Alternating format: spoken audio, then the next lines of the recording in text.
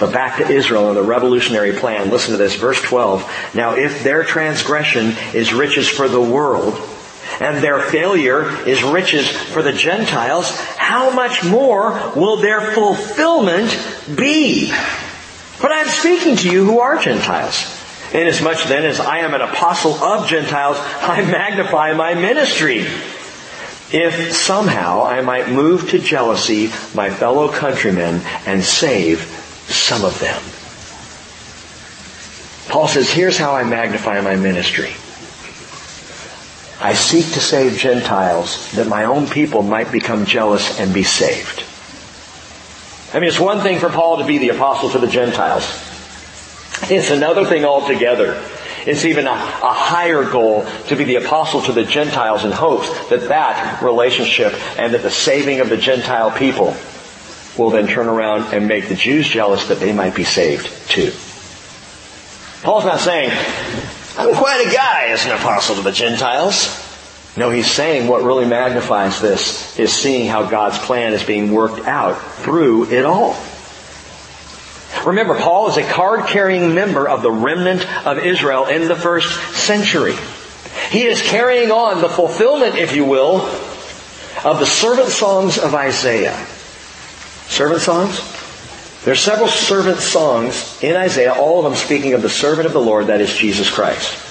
Isaiah 42 verse 6 says, I am the Lord, I have called you in righteousness, I will also hold you by the hand and watch over you, I will appoint you as a covenant to the people, as a light to the nations. What did Jesus call Himself? I am the light of the world.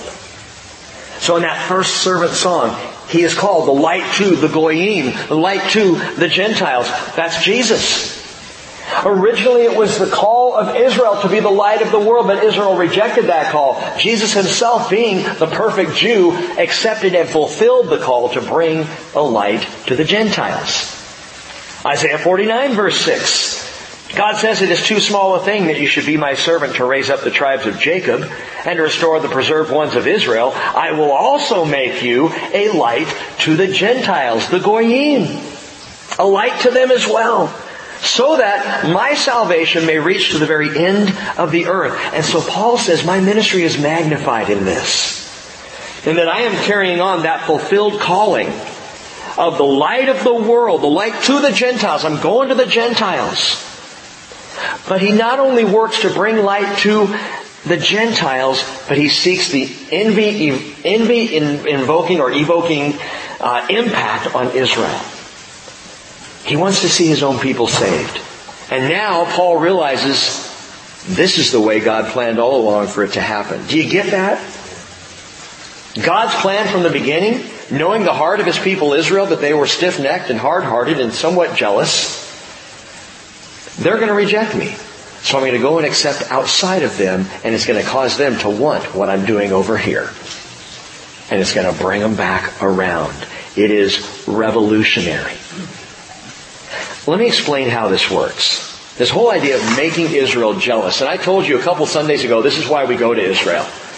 This is a very large part of it, that our relationship with Jesus would be seen, would be experienced by others, even our tour guide, our bus driver, those who are around us in the hotels and the kibbutz where we stay.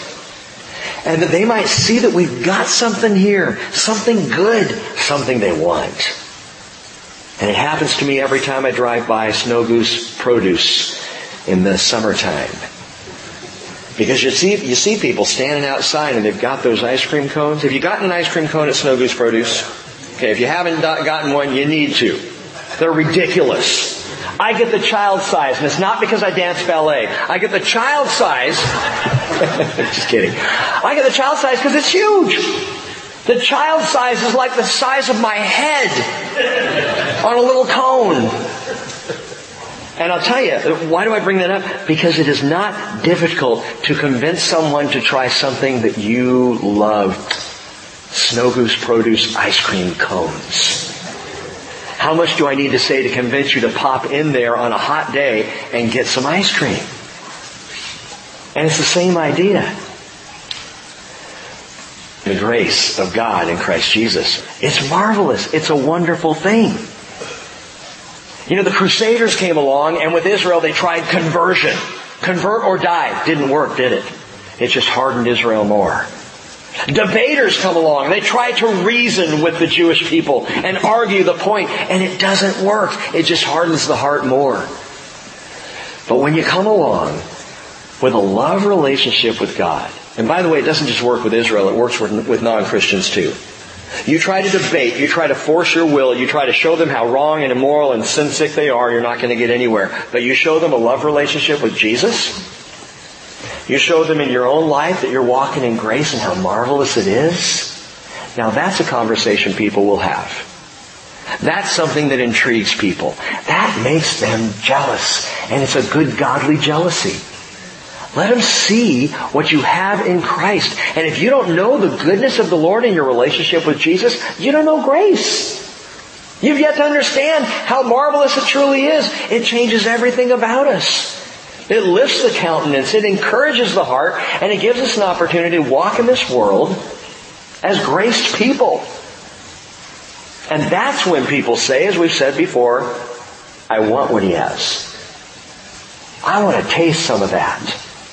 I want to stop by that church on a hot Sunday and see what's going on inside. Because I hear there's grace there. And Paul says that's what's going on. Grace. Here's the revolutionary plan of God. Watch the revolution. It all revolves around Christ Jesus. And then it goes to the Jew first. And it picks up speed, picking up the Greek, the Gentile. And it makes a final revolution back around to the Jew, making them jealous for what the Gentile has. It is the revolutionary, literally, the revolutionary plan of God. And it is brilliant. And we've tried all sorts of different ways, but our ways don't work. Note this.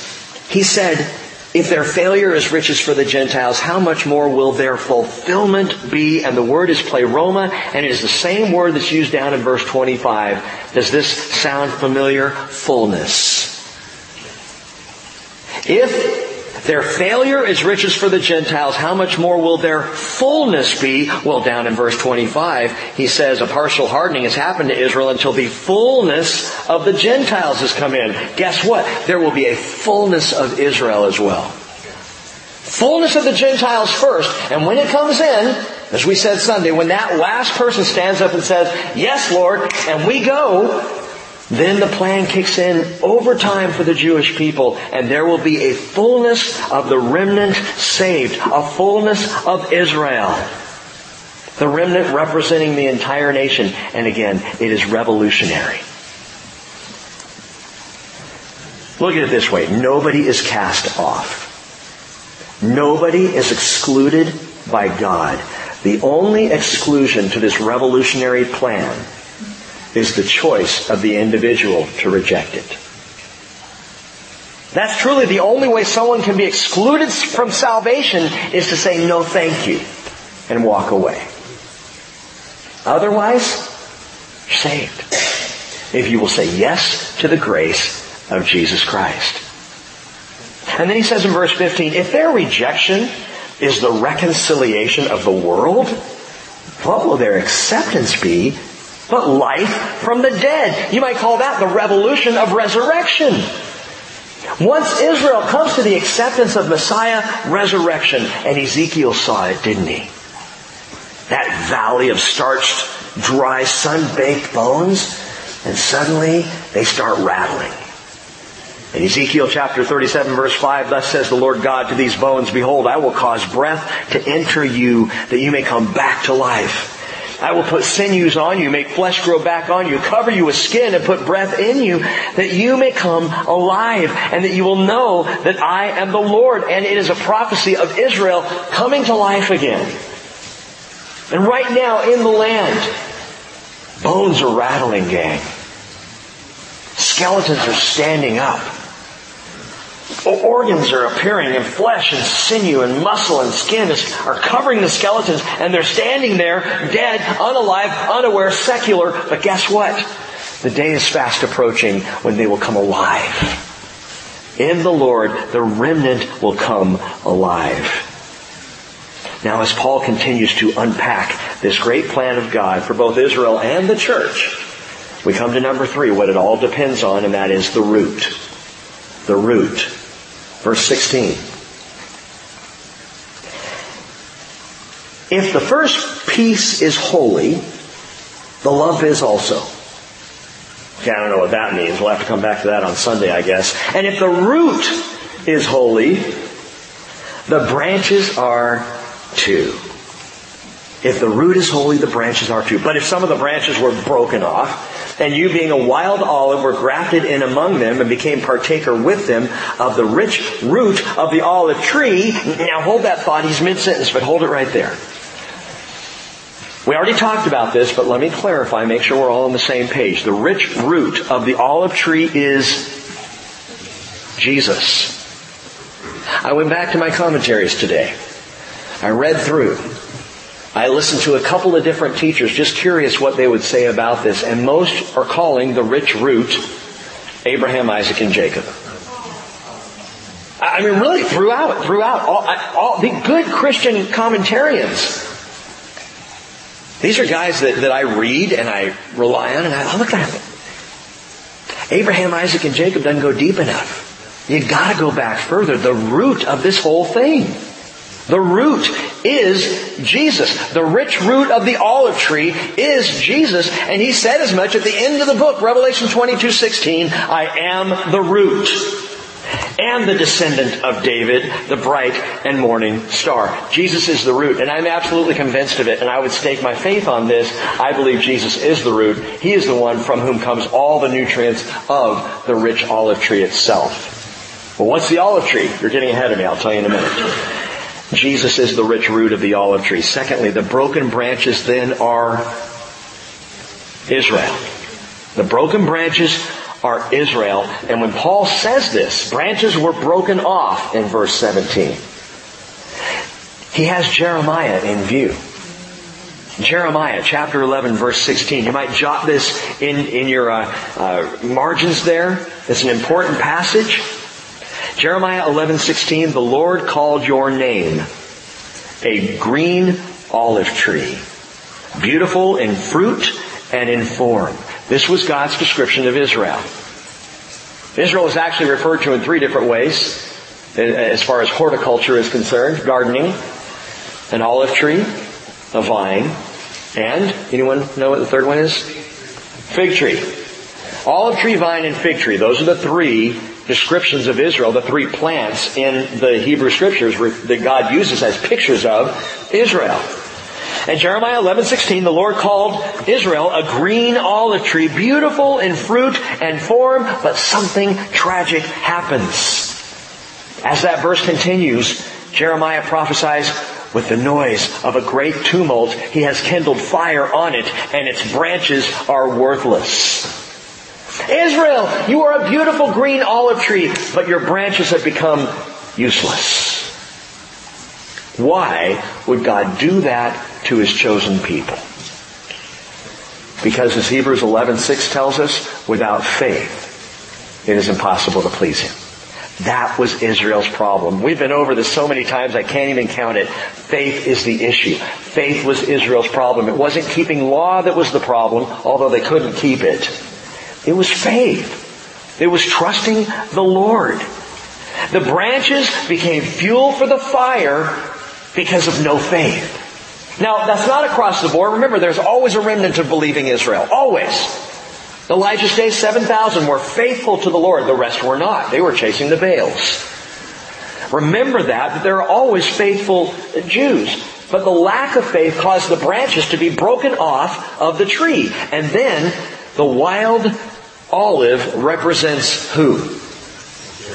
The church, Gentiles, grafted in. Verse 18. He says, let me start in verse 17 again, get a running start. If some of the branches were broken off, and you being a wild olive, and Cheryl wants a t-shirt that just calls her wild olive, that's what she wants, were grafted in among them and become partaker with them of the rich root of the olive tree, the rich root being Jesus, do not be arrogant toward the branches. And the branches are Israel. Do not be arrogant toward Israel. And how many decades, centuries was the church arrogant toward the branches? Why? Because no one was reading Romans 11. People were missing the word, not hearing it, didn't know any better. And he says, if you are arrogant, remember, it is not you who supports the root, but the root supports you. I want to make a point here. This is so important to get. The root being Jesus, my primary motivation for how I treat Israel or anyone is Him. Is because of the root, not because of the branches. He says, don't be arrogant toward the branches, but if you are arrogant, remember, it's not you who supports the root, it's the root that supports you. Because of the root, don't be arrogant to the branches. It's because of Jesus.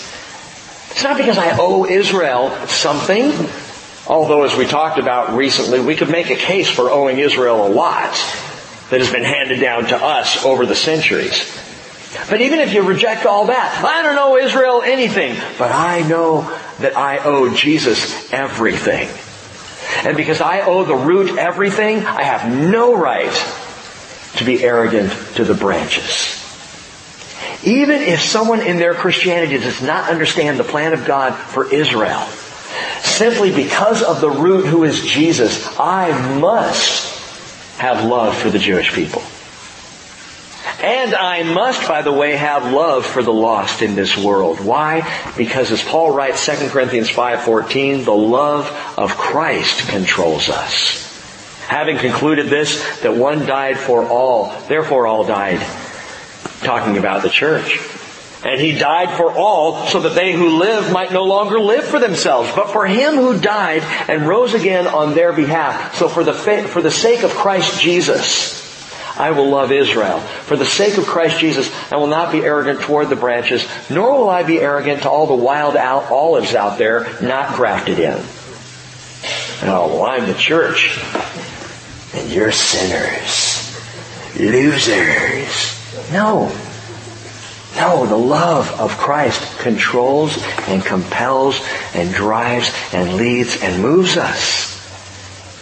Because of the root, we are not to be arrogant. Verse 19. You will say then, well, branches were broken off so that I might be grafted in. Quite right.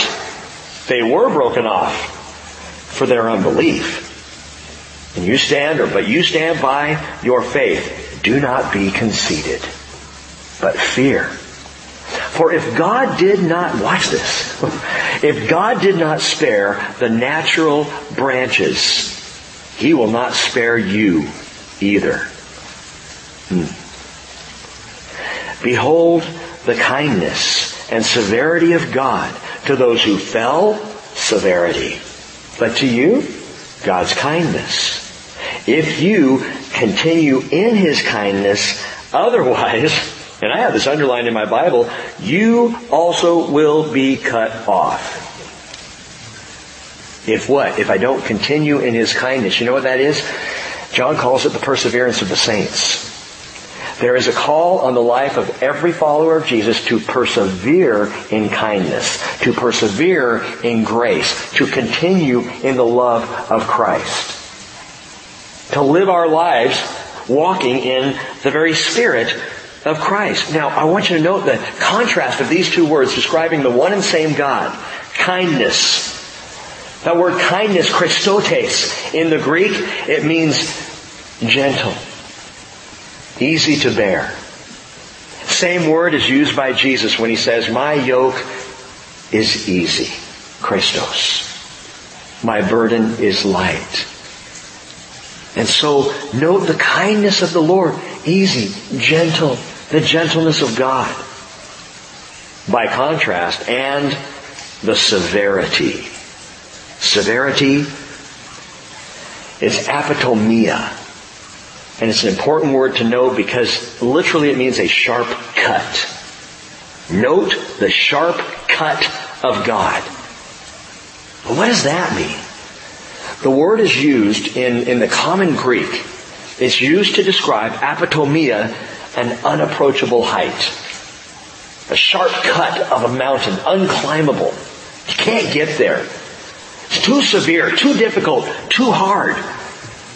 So what is Paul talking about when he says, note both the kindness and the severity of God? Gang, he's talking about having a humble, gracious attitude of approach to the Lord. Note, you are saved because of His goodness, His ease, His kindness. But you need to understand, He is unapproachable. He is beyond climbing. He is a height that you cannot attain to except for His kindness. The severity. You don't approach a climb of Mount Everest with a water bottle and a fanny pack. That would be ill-advised. And so you don't approach God with, yeah, say what up, God, no problem, see you next Christmas. That's approaching God with a water bottle. Will I go Easter too? Okay, you get the fanny pack. You understand what I'm saying here? How we approach God? We are saved by His kindness, praise the Lord. But He is God. He is perfect. He is severe. He is unclimbable. Understand that. Who we're dealing with here. But is He saying that He might cut us off? I mean, that's what we just read. If you continue in His kindness, otherwise you also will be cut off. I thought I was always saved. All right, hold that thought. Verse 23, again. They also, if they do not continue in their unbelief, will be grafted in. For God is able to graft them in again. For if you were cut off from what is by nature a wild olive tree, and were grafted contrary to nature into a cultivated olive tree, how much more will these who are the natural branches be grafted into their own olive tree? Horticulture. Olive trees are amazing trees. You see them all over Israel. I think I've told you before, it's so weird. I grew up in Mission Viejo, California when the community was first planned back in the early 60s. And it was way out there in the boonies. And it was not the kind of wealthy place that it is today. It was truly the sticks.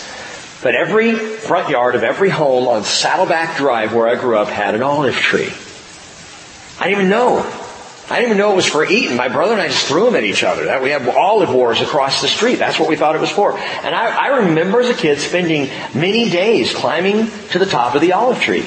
I just sit up there. We didn't have Nintendo yet, so we just sit, look around. And that olive tree is still there. It's still in my parents' front yard. Lo, these many years later. You go to Israel, olive trees are everywhere. You go to the Mount of Olives. You go down to Gethsemane, Gethsemane. There are gardens there. We were privileged this last time, our group, to go into a garden of olive trees, a private garden, closed a door behind us, and it was this open-air garden, and we could wander among the trees and sit and worship, and it was marvelous. One of my favorite times in the entire tour. One of the many. And there are huge, old, gnarly, knotted olive trees there. There are some trees there that by count are over 2,000 years old. Trees on the Mount of Olives today that were standing in Jesus' day. How is that possible? I mean, it's just amazing to me. And to look at them, some of them look completely dead. They do. They're these big, hulking, kind of, again, gnarly, knotted trunks, and they're hollowed out inside. And they just look like there's no life. But down on the side, maybe on a corner, there's a tiny little shoot. And it's the new life of the tree. And that's how the olive trees grow. They grow on the outside. They continue to, they might look dead for years. And all of a sudden, beep, a little shoot pops up. And the tree is still alive. Why? Because it's got a rich root. The rich root of the tree is feeding up into the tree itself, up through the trunk, and this little shoot pops out and starts to grow. Next thing you know, it starts to produce olives again. It's bizarre. These trees, according to conventional wisdom, for centuries believed that, well, Paul was a little out of his element in what he wrote here in Romans 11. The way he describes the olive tree and the grafting in of the wild olive and all that and the breaking off of the branches, Nice try, Mr. Green Thumb. Paul, you're a city boy. You don't understand these things. And truly, there are commentaries out there right now that talk about how Paul didn't know what he was talking about, but it's okay. It was a spiritual example he was using. I love when people do that. I love when people look at Scripture and go, well, this is wrong, but we'll give him a pass because, Paul was not from the country. See, Paul's not writing this letter, is he? No, the Spirit of God is. And if the Spirit of God doesn't know how to grow and cultivate a tree, we got a problem. Because He's the maker of the trees, right? So the experts said only well-cultivated olive trees could produce good virgin olive oil. Wild olives are basically dry and oil-free and useless. So the idea of grafting in a wild olive doesn't make sense at all because wild olives are no good. You need to take the time to cultivate the good olive tree. And if you want to graft in, you can do that. But you need to graft in from another healthy olive tree, a cultivated olive tree. Graft into the old olive tree, and then that will regenerate and bring new life to the old trunk. And that works. But grafting in this wild thing, yeah, I like that wild thing. That's us. Grafted in. Doesn't really work in real life. Until someone discovered the writings of one Lucius Junius Moderatus Columnella. I know you're all familiar with his work. He wrote a 12-volume set called Res Rustica that is still considered a masterpiece of cultivation. He was born in 4 AD. A first century Roman, one of the most prolific writers, or considered the most prolific writer of the first century on agriculture throughout the entire Roman Empire. And Columnella wrote what was common first century practice with a non-productive olive tree. First, the dead branches are broken off so that sunlight can come in and oxygen can be received on the inside of the tree, and the tree can be refreshed, and that rich root that's down in the ground can begin to feed the old tree again. And then grafting in a wild olive shoot was actually preferable in the first century because that would cause a tree to be reinvigorated and suddenly start to grow, and the rich established root supplies again those nutrients that come up through that old dead trunk and out into the wild olive branch that then ultimately is so grafted in. You've seen a grafting, right, that really works? After a while you can't tell it's grafted anymore. And by the way, I would say that we Christians were once grafted in, but now you can't tell. We're just part of the tree. The olive tree. And it turns out City Boy Paul was absolutely right. Because he wrote by the Spirit of God. But here's the remarkable thing. It's not that the wild olive branches are grafted in. That was done in the first century all the time. What's remarkable and the supernatural thing is that God declares He's going to take these old, dead, cut off branches and He's going to graft them back to life. And again, we're right back to the revolution of resurrection. The resurrective power of the root. God is able to graft them in again, verse 23. And that is something not even Columnella came up with. No horticulturist of history would ever achieve something like this. An old dead branch, try to graft that in, it's not going to work. No, not naturally, but supernaturally, you better believe it can work. And this is a beautiful theology that contradicts, and here's the theology to get. This is the doctrine to understand. What's contradicted here is once lost, always lost. We spend so much time arguing over well, not us here, but people do. Christians spend so much time arguing over once saved, always saved. Oh, for crying out loud. If you're saved, you know you're saved, and you love Jesus and He loves you, why would you be anything else? The real question is there once lost, always lost? Israel's lost right now, gang. The nation itself, secular Israel, is lost. They're out there. It's like, oh no, what's going to happen? They're going to be regrafted in. Old, dead, broken off branches, supernaturally rejoined to the tree.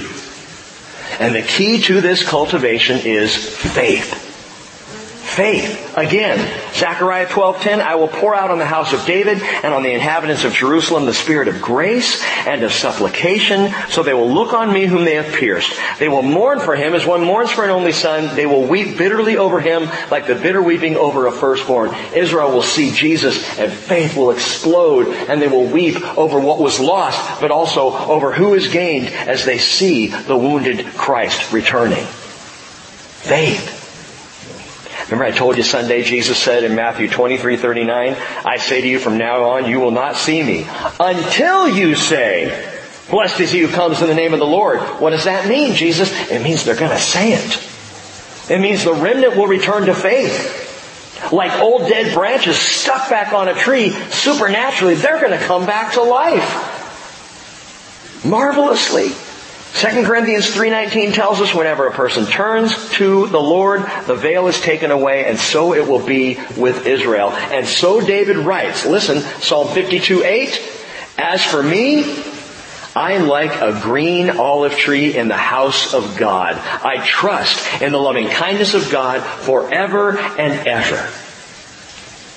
Now I told you, the olive tree is but one picture of Israel in the Hebrew Scriptures. We don't have enough time to go into the others, but let me tell you this much. The vine, and it's talked about in the parable of the vineyard, Isaiah chapter 5. The vine is a picture of spiritual Israel, the heart of Israel.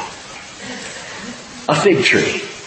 The fig tree is the picture of the nation of Israel, national Israel. As Jesus says, you look at the fig tree, you see that it's beginning to bud and blossom. You know summer's near. So it is, Jesus says, the generation alive at this time, at the budding of the fig tree, will not pass away until all these things have taken place. Matthew 24. The fig tree is national Israel, a national symbol of Israel, even in the Hebrew Scriptures. And the olive tree. If the vine is spiritual, and the fig tree is national, what is the olive tree? It's millennial. Oh, not like millennials today in our culture. It's millennial as in, gang, it is the picture of the coming kingdom. The olive tree is the most symbolic of Israel in the kingdom. The olive tree. That's why David says, I'm like a green olive tree in the house of God, because he was at the height of the kingdom. Israel as a kingdom was reigning there on the earth in that small place. And Solomon's kingdom, again as we talked about Sunday, spread out, huge, like the sand of the seashore. The olive tree. And then the olive tree went dead. Branches were broken off. And people looked at the tree for a time and said, it's nothing, it's a desolation. And then these wild shoots grafted in suddenly began to grow on the same root of the same kingdom that once was Israel, but now seemed dead. Now suddenly there's this whole new thing growing on this same trunk of the same tree. The kingdom. We are kingdom people, right? Citizens of the kingdom. Grafted into the olive tree, which represents the kingdom of God. Guess what? As Israel is regrafted in, what happens? They will enter into the millennial kingdom. That's the olive tree. That's the picture throughout Scripture. And it is number 4. Quickly, number 4, the restoration. The restoration. Oh man, we're over time. Verse 25. For I do not want you, brethren, to be uninformed of this mystery, so that you will not be wise in your own estimation, that a partial hardening has happened to Israel until the fullness of the Gentiles come in. And so all Israel will be saved, or as Paul said above, the fullness of Israel. Just as it is written, the deliverer will come from Zion. He will remove ungodliness from Jacob. This is my covenant with them when I take away their sins. Oh, from the standpoint of the gospel, they are enemies for your sake. Simply meaning, at that time in the first century, the Jews were attacking the Christians, were against the Christians who were presenting the gospel. So they came off as enemies. But, Paul says, from the standpoint of God's choice, or God's elect, they're beloved for the sake of the fathers. For the gifts and the calling of God, verse 29, are irrevocable. Zion. The deliverer, he says, will come from Zion. Zion in history was the Davidic kingdom. Zion presently Well, presently, Zion is political. And it is politically charged. For Jews right now, in this day, Zion or Zionism is synonymous with coming back to the homeland, the Jewish homeland. For those who are opposed to Israel, like those of the leadership in Iran, they talk about the Zionists as if it were some kind of a byword. Biblically speaking, Zion speaks of the same thing as the olive tree, and that is the coming kingdom. Zion, for David, Zion was the kingdom. It wasn't just Israel, it wasn't just Jerusalem, it was the kingdom. And so for us, Zion is the kingdom. And that word for kingdom, that word Zion, speaking of the Messianic kingdom, is used 7 times exactly in the New Testament, which is kind of cool. A complete picture. 5 times it quotes Hebrew prophecy, and in the last 2 times Zion is used. Hebrews 12:22. You've come to Mount Zion, to the city of the living God, the heavenly Jerusalem, to the myriads of angels, to the general assembly and church of the firstborn who are enrolled in heaven, and to God, the judge of all, and to the spirits of the righteous made perfect, and to Jesus, mediator of a new covenant, and to the sprinkled blood. And then the last time we see the word Zion used, Revelation 14, verse 1. I looked, and behold, the Lamb was standing on Mount Zion. And with him 144,000 having his name and the name of his Father written on their foreheads. They're in Zion, Mount Zion, Jerusalem, in the kingdom. At the outset of that millennial kingdom, as the olive tree is huge and beautiful and spreading out once again. Israel in the homeland. Do you see how this is all about God's faithfulness? From start to finish. Well, we'll finish. Verse 30. Just as you once were disobedient to God, but now have been shown mercy because of their disobedience, so these also now have been disobedient. But because of the mercy shown to you, they also may now be shown mercy. It is perfectly fair, completely just. Verse 32, for God has shut up all in disobedience so that He may show mercy to all. Kind of like Elijah's rain. As He shut up the rain in the days of Elijah. So now God has shut up the mercy that ultimately He may allow the deluge of grace to come to all. How did God shut up all in disobedience? Well, for the Gentile, He gave us a conscience. And the moment conscience set in, well, we got disobedient. For the Jew, He gave the law. And the moment the law came in, the Jew was disobedient. In either case, no one is righteous. No, not one. We need the deluge of God's grace. Number 5, the riches. The riches. Verse 33, oh, the depth of the riches, both of the wisdom and knowledge of God. How unsearchable are His judgments and unfathomable His ways. For who has known the mind of the Lord? Or who became His counselor? Would you be His counselor? Would you tell God this is how it really ought to go in my life? I mean, really? What's remarkable is that sometimes we do. Lord, if you would only listen to me, we could make this right. I have a plan here. Follow my plan, Lord. And Paul quotes Isaiah 40 verse 13 there. Who has known the mind of the Lord? Who has become His counselor? Who has the wisdom to become advisor to God? Only one I can think of. John 3:34. John the Baptist said, He whom God has sent speaks the words of God, for He gives the Spirit without measure. Verse 35, who has first given to Him that it might be paid back to Him again. For from Him and through Him and to Him are all things. To Him be the glory forever. Amen.